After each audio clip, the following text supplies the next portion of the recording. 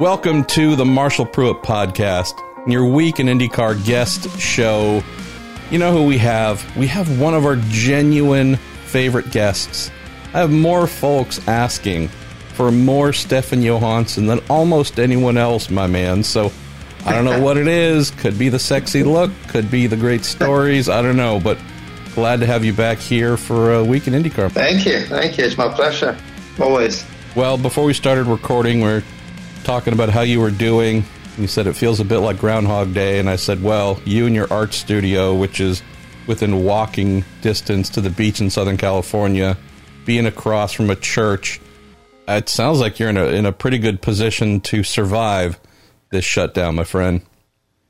Yeah, I'm not complaining, that's for sure. I mean, I'm actually kind of enjoying it, in a way, because it's I can really get on with things. I've been more productive this period, I think, than I have in the last 2 or 3 years as far as that side of my life goes. Obviously, it's a bit, I do miss the racing, I have to admit. I mean, it's, we were all gearing up for the first race of the year and the excitement of that, which is the same every year. But, it's obviously a huge anticlimax for all of us, not to be able to go to the races and enjoy that. Well, let's say a quick thank you to Cooper Tires and the Justice Brothers, TorontoMotorsports.com, and also Bell Racing Helmets USA, and jump into the truly great questions we have for you, Steph. Tomorrow, by the way, the 8th of May is a fun little milestone. No, I'm sorry, not tomorrow. Friday. Good Lord, I can't even count anymore. Friday marks a pretty cool little milestone, which will be the 4th anniversary of my silly podcast, of which you have been, again, a great participant. I know we've posted 3, 4, 5 episodes, and I think I still have 1 or 2 in the can. That one maybe we captured at Sebring. We only got as far as Leisure, I think, on the last one. So we only got about another 25 years to go, really. I still have your the short little clip on the deer strike at the Osterreich ring to post here shortly, just because it's so mental. But look, man, we're happy to present your insane and amazing life to folks here on the good old podcast. So why don't we get rolling, Steph, and where shall we go? Why don't we start off with our pal Ryan Ward? That's an interesting one. So Stefan, as a driver, manager, and agent, how does this shortened, bizarre season affect your negotiations going forward? He says, does getting drivers extended for, say, the 2021 season become easier or harder? Also asks if you anticipate iRacing or doing esports being a part of future contracts, knowing how big it's become here. So how does this mess with you and your clients and trying to do future contracts, knowing we have this weird abridged season ahead of us? Well, I mean, of course it affects everybody right from the top all the way down, because there's just such a huge level of uncertainty, in general. I mean, the whole world is uncertain, obviously, but, on a more sort of micro level, motorsport is obviously affected as well. We don't know to what level yet, of course, until the things really sort of, starts moving again or we get into exactly that, discussing 2021 and onwards, So it's very difficult to answer the question right now, to be honest. It is, we just kind of have to play it by ear and see how things develop, Hopefully it'll be good and there'll be a lot of excitement when we get started there again. I think that's crucial to get things moving again, because motor racing in general it's not always black and white, in terms of return on investment and so on. It's a very emotional engagement, from everybody, and including manufacturers, sponsors, team owners, everybody really, media. I mean, everybody. It sucks you in, as you know, and people become fans, and that makes things a lot easier to make decisions. But when nothing's happening, it's very tough for everybody, I think. So I think it's really crucial that we get started again, as soon as possible, and really get some real racing going. What about from the iRacing angle, Steph? Because that's an interesting one I think raised last week or the week before in the show from a listener saying, hey, I'm sure all the iRacing we've seen IndyCar drivers and all the other drivers doing, it's born out of necessity. Might not be in their contract, though. Do you think there might be anything future-wise where teams are saying, hey, we want to make sure that if by chance we need to or want to have you doing, esports with us, that's something you're obligated to contractually? Is that something you ask extra money for? Just curious how you approach that. Well, it's obviously quite a new thing, although it's only new in the real world of racing. Obviously, esport is actually probably bigger than motor racing in many levels. Not racing esport, but other games, like Fortnite and so on. And some of the participants, as you probably know, are actually making far more money doing that than any other real sport, including NFL and everything. So, I think the highest payout in any sporting event went to that 16-year-old kid who won that big Fortnite tournament. So it's definitely a big thing. But I think motor racing in its current format on that platform has still got a very narrow audience in the bigger picture. So I doubt whether it'll ever be a situation where it's going to replace the real thing. I seriously doubt that. But for sure, it's got its space. There's no question about that. As far as negotiating for the drivers, most drivers I talk to be honest, they're over it by now.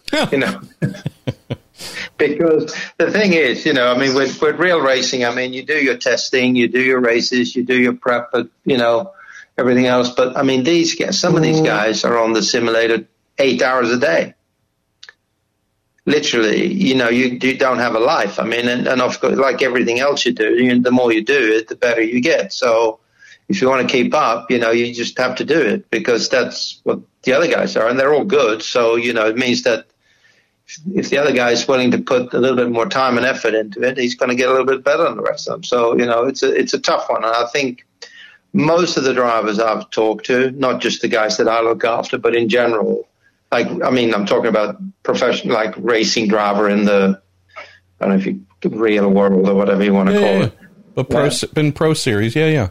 Yeah, I think they see the fun side of it, and it was kind of fun at the beginning, but then, I think most of them are kind of, they want to get on with the real thing again. It's funny, actually, because I was invited to do that Legends thing. Yeah. And I didn't have access to a rig, so I couldn't, it wasn't really an issue. But I was on there. They had an internal kind of WhatsApp chat group, all the drivers. Yep. So this is before the first race. So, everybody's on there. And, sort of Wednesday they started practice.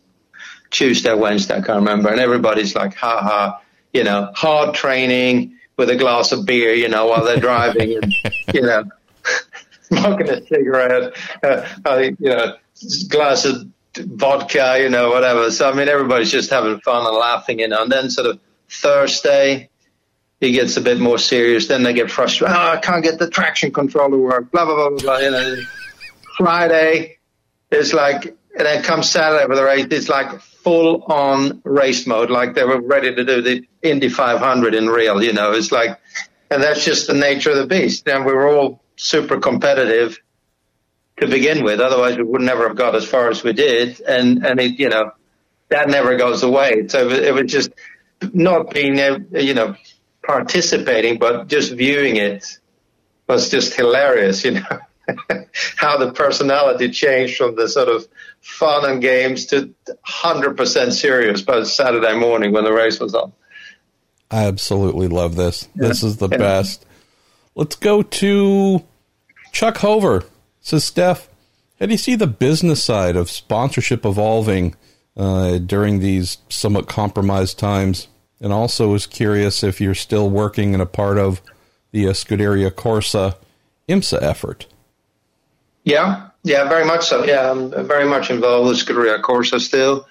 That's a good program, and they're great, very good people to work with. So, yeah, I very much enjoy that. As far as the sponsorship, again, it's too early to say, I think, how all this is going to evolve. But, generally speaking, anyway, I think the world is evolving at such a fast rate at the moment. So you got to always be creative and find new ways to, give the best return on investment for sponsors that you can, and historically that was basically, you dress the car up in their livery and you rely on TV numbers, but that may not be enough of them, going forward. So I don't have the answer right now, but I think everybody's looking at it creatively in different ways to be able to make that work.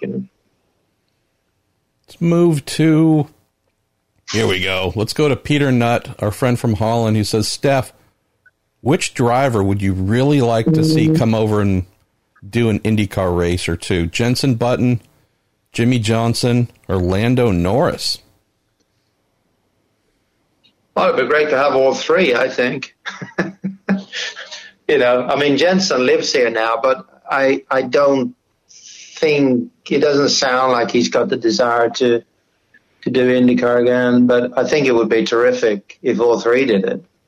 It would be a huge lift for IndyCar too, and I'm sure that they will absolutely love it, because the format of IndyCar, in my opinion, as far as the competition side goes, it's the best series out there, no question. The car is well balanced, between being fairly simple in its design and the cost of running the car in comparison to what the performance you get out of it and the level of competition and how close the racing is and everything.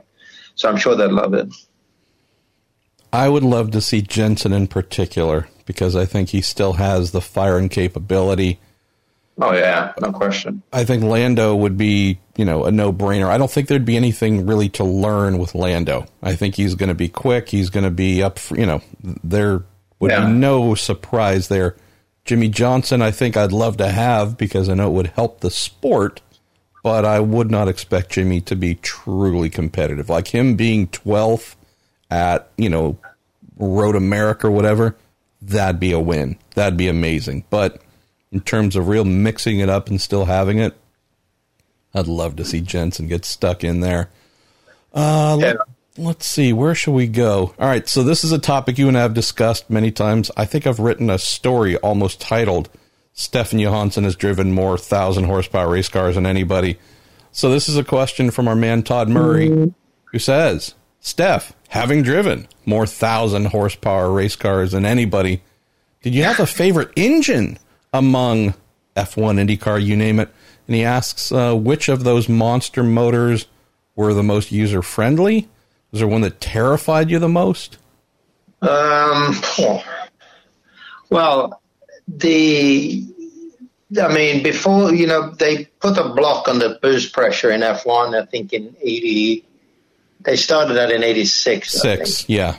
Yeah. So the 85 Ferrari was just insane. In qualifying we had, we didn't know how many horsepower, we assumed it was well over 1,500. And I remember at Monza, in qualifying, the rev counter went to I think 14,000, and then it just stopped. It was like a sort of a diagonal horizontal rev counter. Then, that went from left to right. And by the time I crossed start and finish, it was already at 14,000, and you're not even halfway down the straight yet. So God only knows how many RPM I was pulling by the time I hit the brakes at the end of the straight. But the thing was just ridiculous. It was one lap qualifying tires, and it had wheel spin in every gear. Changing gear from fifth to sixth, it had wheel spin going down the straight. Adding opposite lock going into sixth gear. With qualifying tires that had ridiculous amount of grip, So it was just insane, the amount of power. Which, it was fantastic to drive, but frightening, terrifying, but fantastic at the same time. And knowing how small the motors were, Steph, at 1.5 liters, tiny, but also with, big turbos. Can you describe the lag? Because I just imagine you getting to the end of the front straight at Monza doing 8 million miles an hour, coming to a fairly sharp corner and just mashing the throttle, waiting, and then breaking your neck once the boost comes in. But what was the lag like, drivability, etc. of that 85 Ferrari?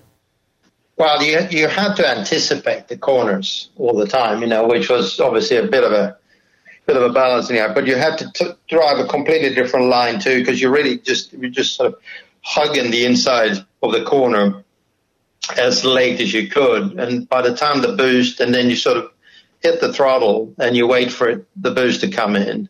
And then you needed as much room as you could, on the exit. So you were taking a tight line much, much longer than you would normally do.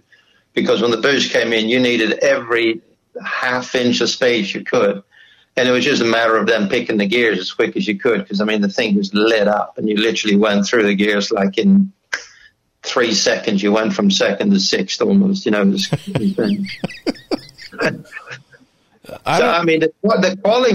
the qualifying time, obviously, most of the time was actually determined by how quickly you could change the gears, because we had cross gate then, you remember? So it was, you had literally manual shifting, and if you can get the shift done quickly, then that would give you a quicker lap time than anything else. Just insane.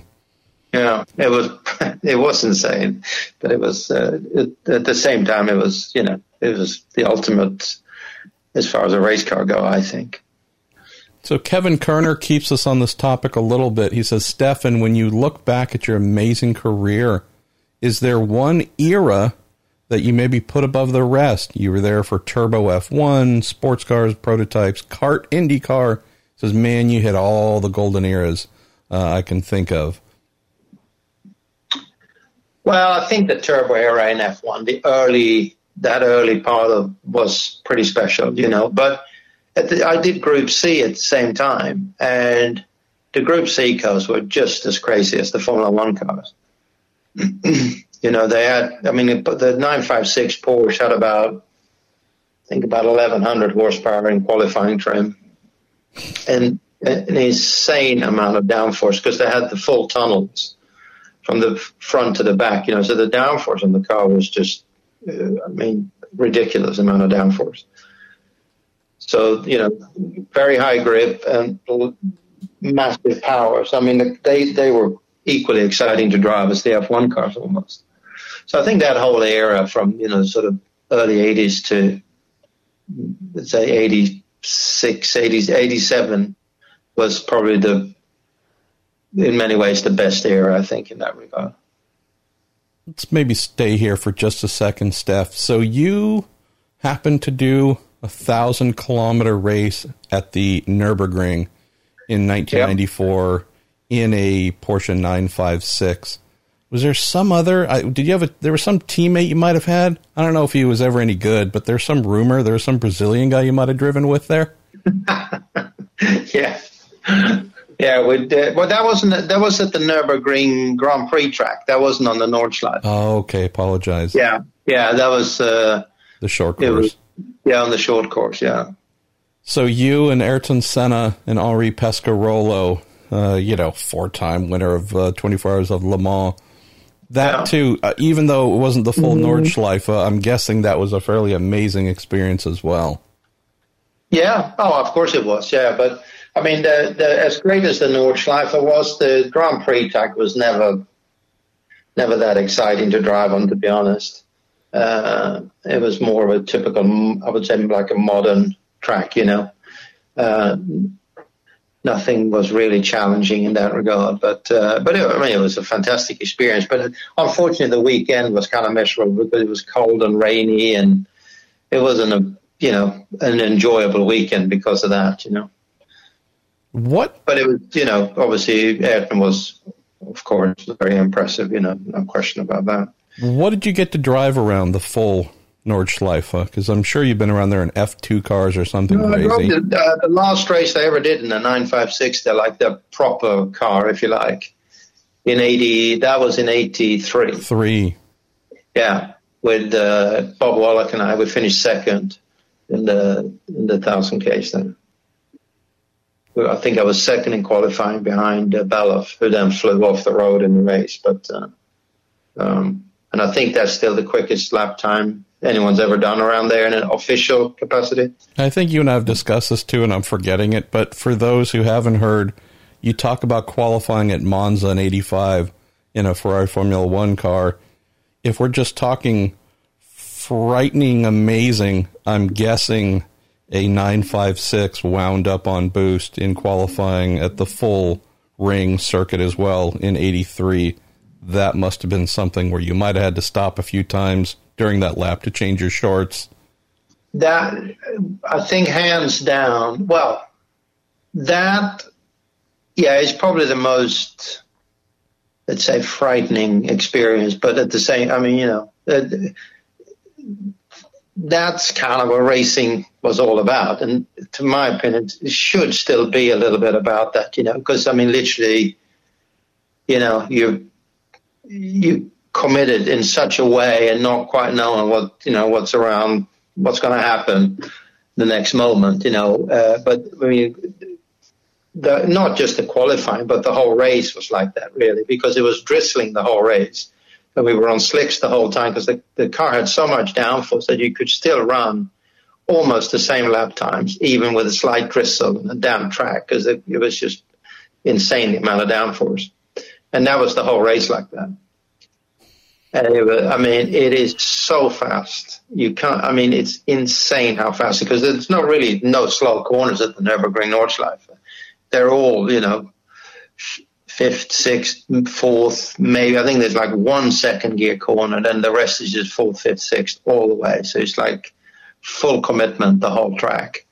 And, you know, you got to hit, I mean, if you don't hit your marks on the inch in a couple of places, you know, where you can go flat, you're in big trouble. So, I mean, it was, you know, but that's what it's all about, you know. I mean, it's the most satisfying thing you can do, you know, as a driver, to do that and pull it off, you know. I mean, it's a fantastic feeling. But getting onto that, I think qualifying at Indy, when it was really on, is a similar thing, because you're trimmed out to the max, and you know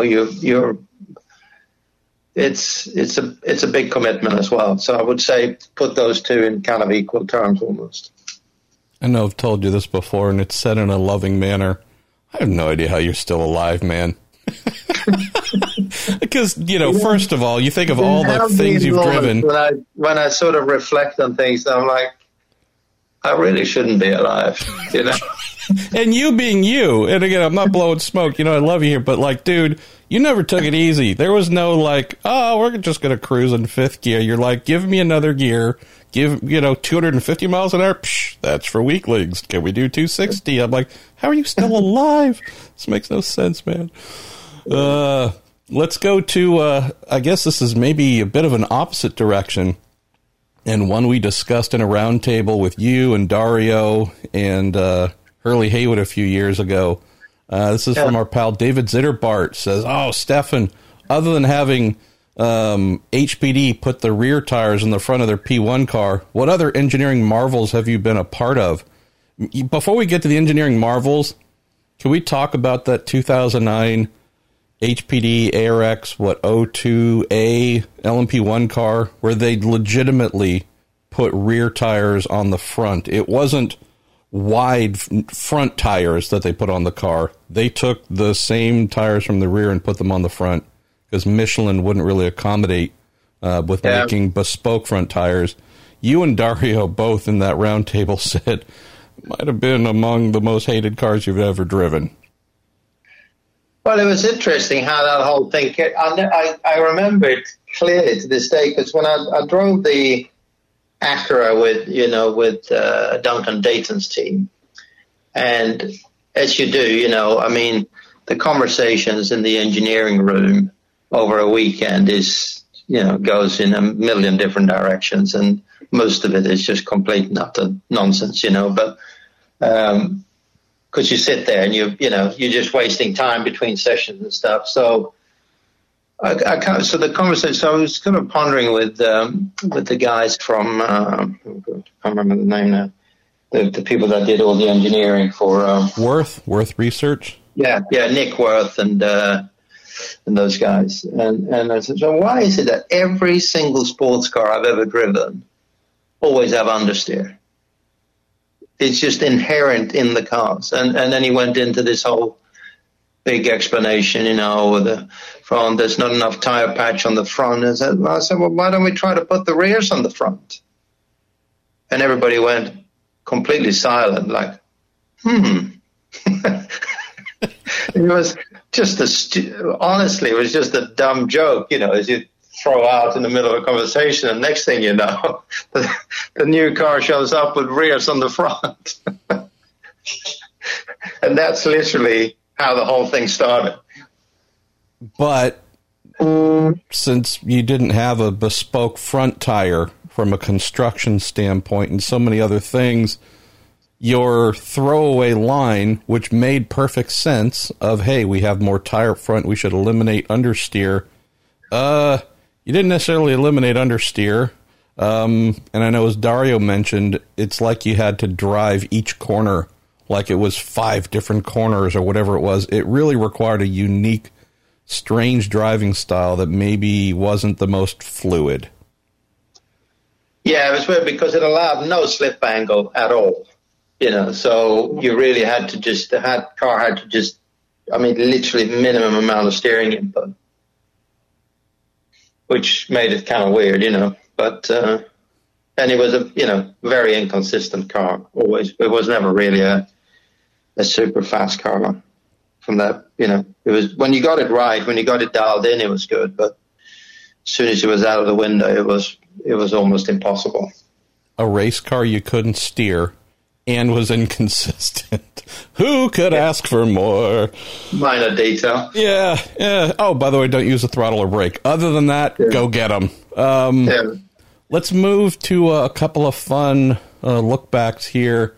One of them from Matthew Ponto says, hey, Stefan, can you talk about your podium with the Onyx Formula One team in Portugal of 1989? He says, for much of the year, you struggled to get through pre-qualifying. And for that race, you qualified 12th. I was curious what went right that weekend and how unexpected was it within the team? Well, it wasn't really 100% unexpected, to be honest. I mean, we always felt that if we can get within the sort of top 10, 12, a podium could be on the cards, if you put your game plan together properly.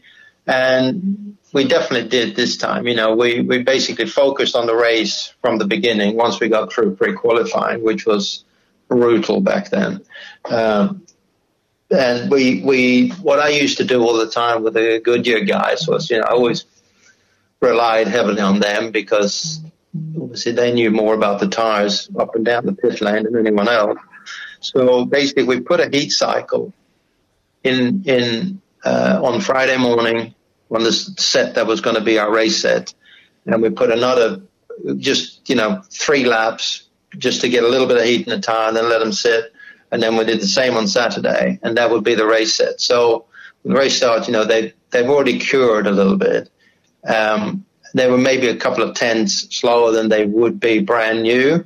But we figured if I really, really nursed the car the whole race and not hustle it, but just drive it super smooth and gently, we could get to the end on one set of tires. So that was our game plan from the beginning. And that's what we did. We really executed perfect. Everybody else had to come in for tires. And we went from whatever, I think I got up to 7th, I think, on merit, just on passing people on the road anyway.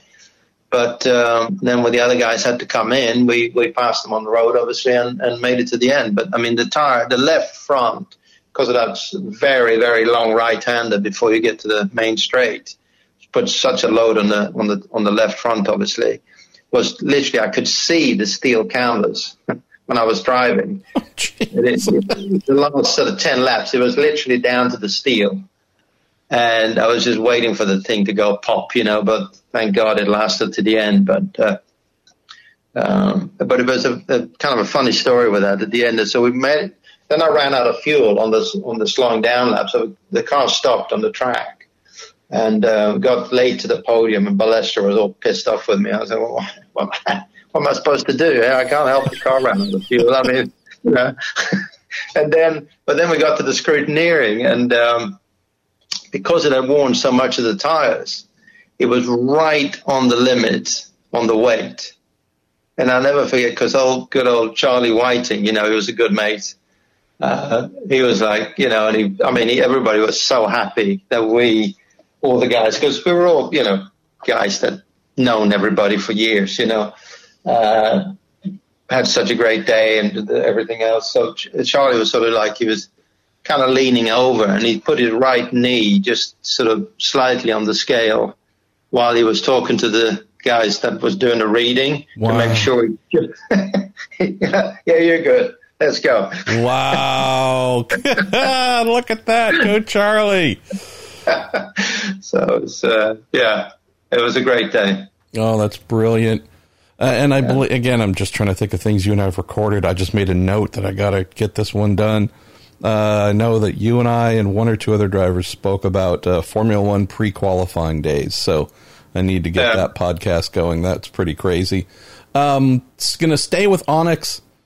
Raymond Wong says, Steph, what was your first impression on Jean-Pierre Van Rossum, and when did the Onyx team start rolling downhill to a train wreck? Maybe you can tell folks who this mercurial team owner was, and whether you had a feeling something was fishy from the beginning, and where things started to go south. Well, I mean, it was kind of on the limit before it even started, because they had one guy from England, the original backer, who really never came through. So it was always right on the limit to even get to the first race, And Van Rossum sort of came in as a sponsor through Bertrand Gachot, who was my teammate. And I think he came in after Imola, if I remember correctly. So after the second race of the year, I think.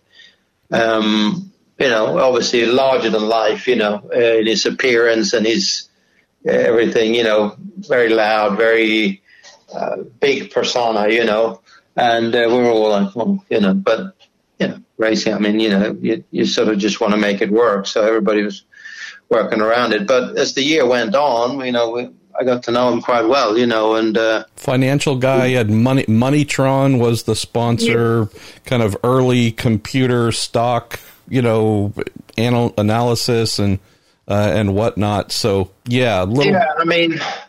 exactly. Yeah. He, no one ever knew whether it worked or not, but his money came and went, in a pretty volatile manner, I would say, so I still to this day don't exactly know how he made his money or which way he went, but I'm sure he was playing the market pretty heavily, and take a lot of gambles, obviously.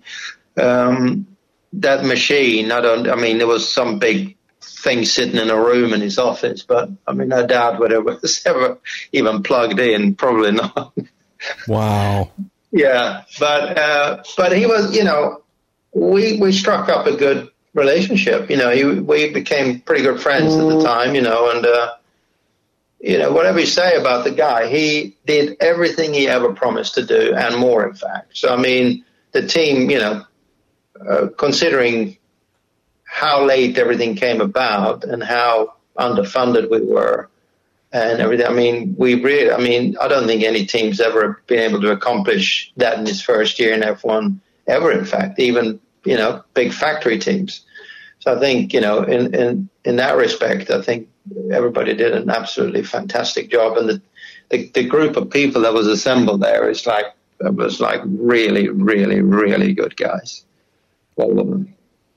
And then we had, I think it was him getting hauled off to jail and things. Yeah, but that was long after. The team, whatever happened then the next year, he sort of, and then this guy Monteverde came in, and that's when it just went downhill completely. It just sort of blew up at that point, Craziness. Yeah, really. But hey, it's not the first one. I mean, that's kind of, Formula One has a tendency to attract these sort of guys. It's a big ego business, and everybody gets attracted. They get sucked into the glamour and everything else around it. So it's he wasn't the last. He won't be the last, I don't think. Although it's a lot more difficult now, obviously. Absolutely. Let's go to some really great question here from our friend Carrie Bettenhausen. Says, Stefan, how about telling us about one of your favorite memories of his late Uncle Tony, either on or off track? Todd Bettenhausen adds, I'll bet you $10 it's bump day at Indy 1995. That's my favorite. So can you share some tales about driving for the late and great Mr. Bettenhausen? It was really a fantastic years we had there. I mean, Tony was the best. I mean, he was such a great guy and fun. I mean, I've never ever laughed so much with a team owner ever. That's for sure. I mean, he was hilarious, and just his observations on things, but I guess, Indy qualifying for sure, but that's a long story. That's almost a whole podcast on its own, but so when I came over and this opportunity sort of came about, which really came through Steve Horn, funny enough. Really? Yeah, Steve, because I was meant to drive for Steve Horn, and then things went pear-shaped there with the family, the co-owners of the team. I can't remember the Red Roof Inn people. Jim Truman, yeah. Yeah, the Truman family, yeah. So anyway, that didn't come about. But Steve said, well, I know Bettenhausen might be looking for someone just to, because he just had that. He didn't qualify at the Indy 500, the month before. So he said he might be interested in putting someone in the car for Detroit. So I contacted him, and we set it all up. Yeah, we agreed. And then I was going to come over and do a test at Putnam Park, just to really a shakedown, just to at least know where the dials were in the car and make sure the seat fit and everything. So we did. And he, turned up there, and this pickup truck with a little trailer behind it turns up. I'm like, okay, well, bit different from the F1, because I just left F1 then. That was, my first visit to America. You saying Ron Dennis didn't pull up with a pickup truck in your McLaren F1 car and an open trailer? Not even in F3. And so we did the test and everything, and it was, just did a few laps, and it's all good. And then after, we sort of sit down in a trailer there, and you come from F1, you got freaking physios, you got dietitians, you got people coming out of the yin yang, to making sure you're okay and all that. So I'm like, God, do you have any water? A bit thirsty, because it's hot as hell as well that day. So I was like, just wanted some water after that.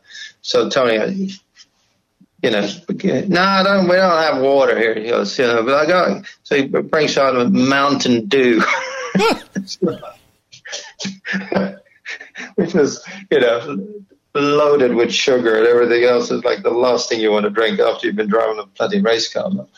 But it was, and then we went to Detroit, and it, went great. I finished third in the race. And then Tony said, well, I guess that's the last time I get in this car.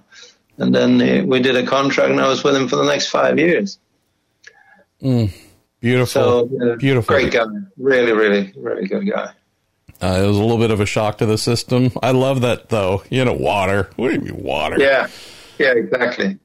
Let's see. A couple more questions, Steph, then we're going to let you get on with your day. Let's go to Otto Kinzel. It says, hi, Stefan. Can you talk about what it was like as a car owner in Champ Car in 2003 and having a rookie by the name of Ryan Hunter-Reay driving for you? Said Champ Car was in a really tough spot at the time. Were you aware of the struggles the series was having? So what do you think? Let's start with having this young rookie, Ryan Hunter-Reay. Whatever happened to him? Yeah, he was, it was a little bit of a tough intro for him too, because we were a new team, and it was tough to just get that thing going. But I mean, he impressed from the first moment. I mean, Ryan's got he reminds me of Alain Prost in his driving style a lot. Very, very low effort, very smooth, very precise, and there's just no scrub, So I mean, he's that showed very early on, that he's got a very good, amazing feel. That's an amazing comparison to the professor, by the way. That's a high honor right there. Yeah. And, I mean, it was tough at times, because there was a few incidents, but not necessarily his fault. But, and the whole, just getting the team together and getting the people. Yeah, I mean, it was a lot going on at the same time, But, I mean, Ryan was very, very impressive from the very first moment, And in fact, he won a race in his first year, which is also impressive. And he's obviously shown his capability many times over since then. So, yeah. What about the Champ Car side? I mean, obviously it lasted another 4-ish years afterwards, but as a team owner, were you seeing or feeling any of the struggles at that point in time? Oh, yeah. I mean, it was evident, everywhere, really. I had no real intention, to be honest with you, to do a team in Champ Car, but they gave me pretty much the whole budget. So I said, well, I mean, what the hell, why not, I'm going to start it up and see how it goes, Otherwise, I would have never entertained the idea to be honest with you. Guy who owns sports car team, IndyCar team, Indy Lights team at home, or in his studio painting today. That sounds like a pretty good career arc, man. Yeah. Let's go to Ryan Terpstra. It says, curious about Marcus Ericsson. Wondering how you rate him, knowing that obviously he hasn't necessarily had front-running F1 machinery, and the Aero SPM team last year wasn't as sharp as they would hope. But curious if you have any thoughts on Marcus and where he might fit in IndyCar here with the Ganassi group, and whether this guy might be able to show more. I think he's obviously got the talent. There's no doubt about it. I think you said it. He's never been, except in the GP2 days or F2, whatever. I don't know if it was F2 back then. Or, he was with winning teams and he won some races, obviously. But in F1, it's tough. If you're in a back market team like that, it's always difficult to make a really good impression, I think.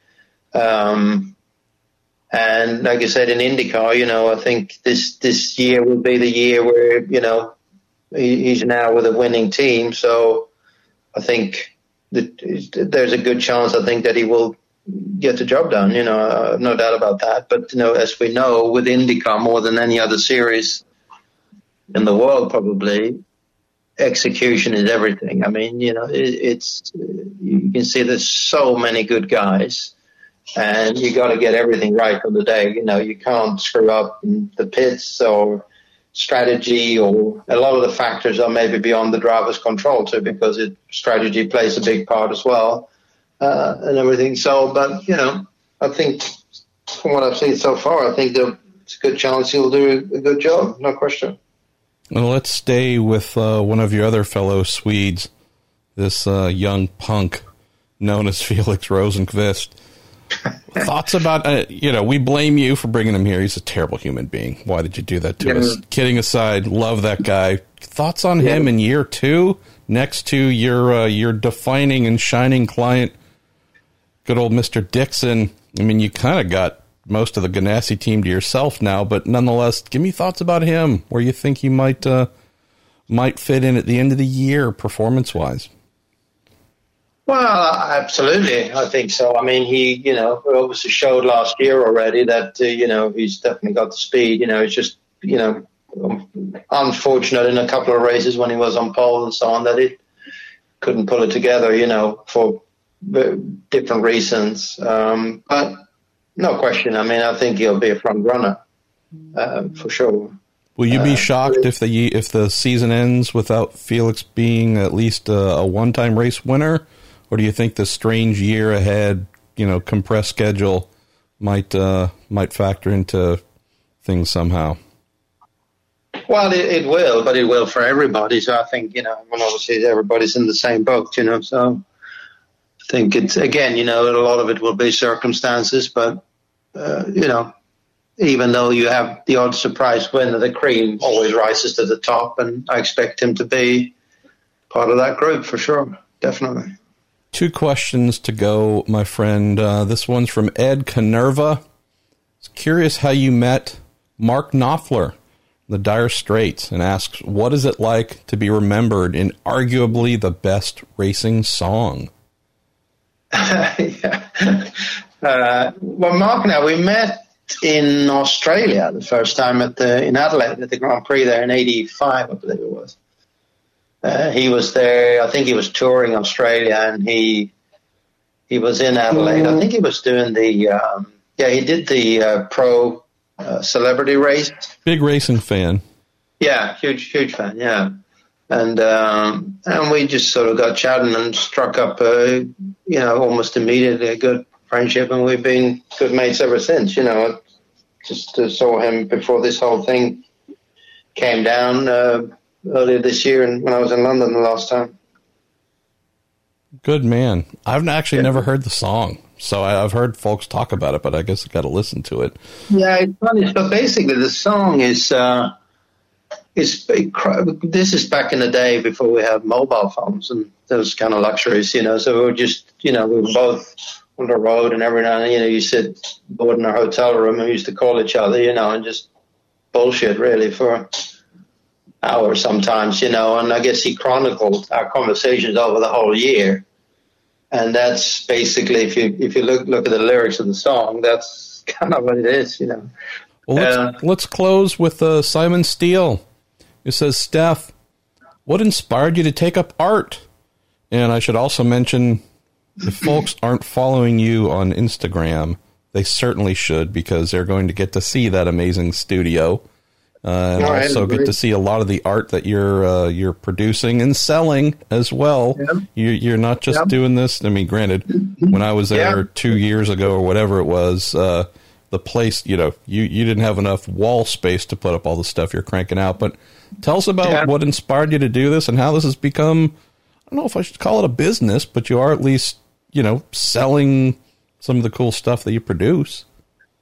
Yeah, no, definitely. And I'm treating it as a business now. I mean, for the first, really, I've always had an interest in art and design since quite young. My grandfather was an artist, so I guess I've kind of had it in the genes somewhere maybe.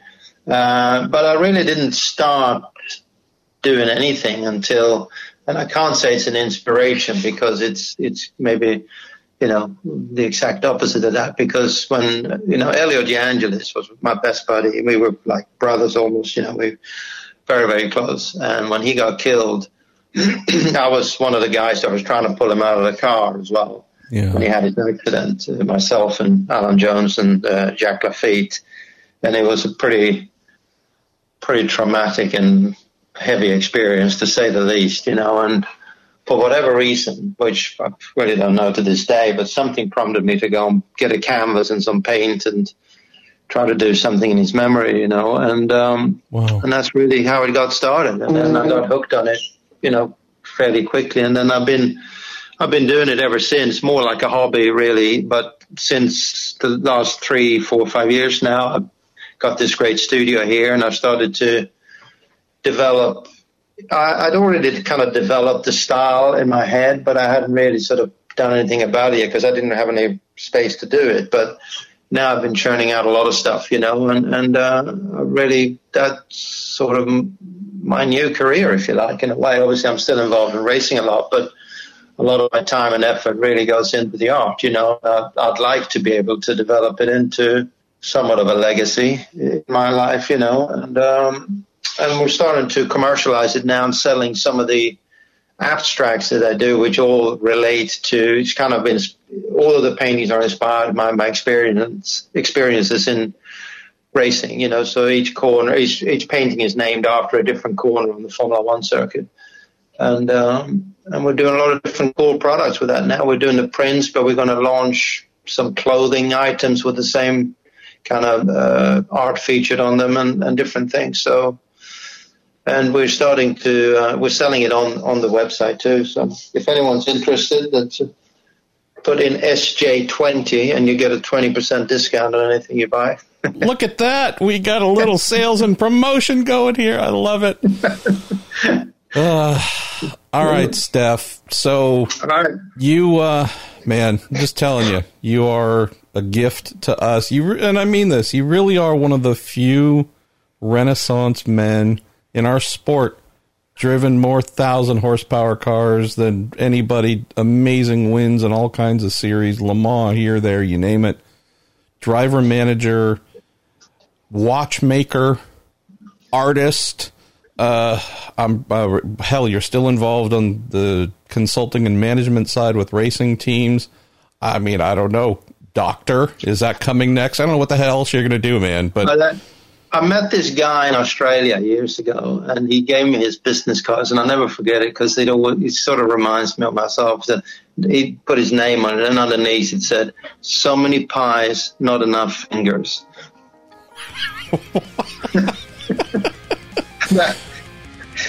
For good or bad, I think that kind of sums me up as well, you know. But I think you also got a name for your strip club when you started too. So it's not a burden, you know. Yeah. Wow. Yeah. Well, brother, thanks as always. And I made more notes here about more podcasts we need to capture. So thank you for spending some time here. Thanks to our listeners for some great questions. Thanks as well to Cooper Tires, the Justice Brothers, TorontoMotorsports.com, and Bell Racing Helmets USA. I'm Marshall Pruitt. That is Stefan Johansson. We'll speak to you next week.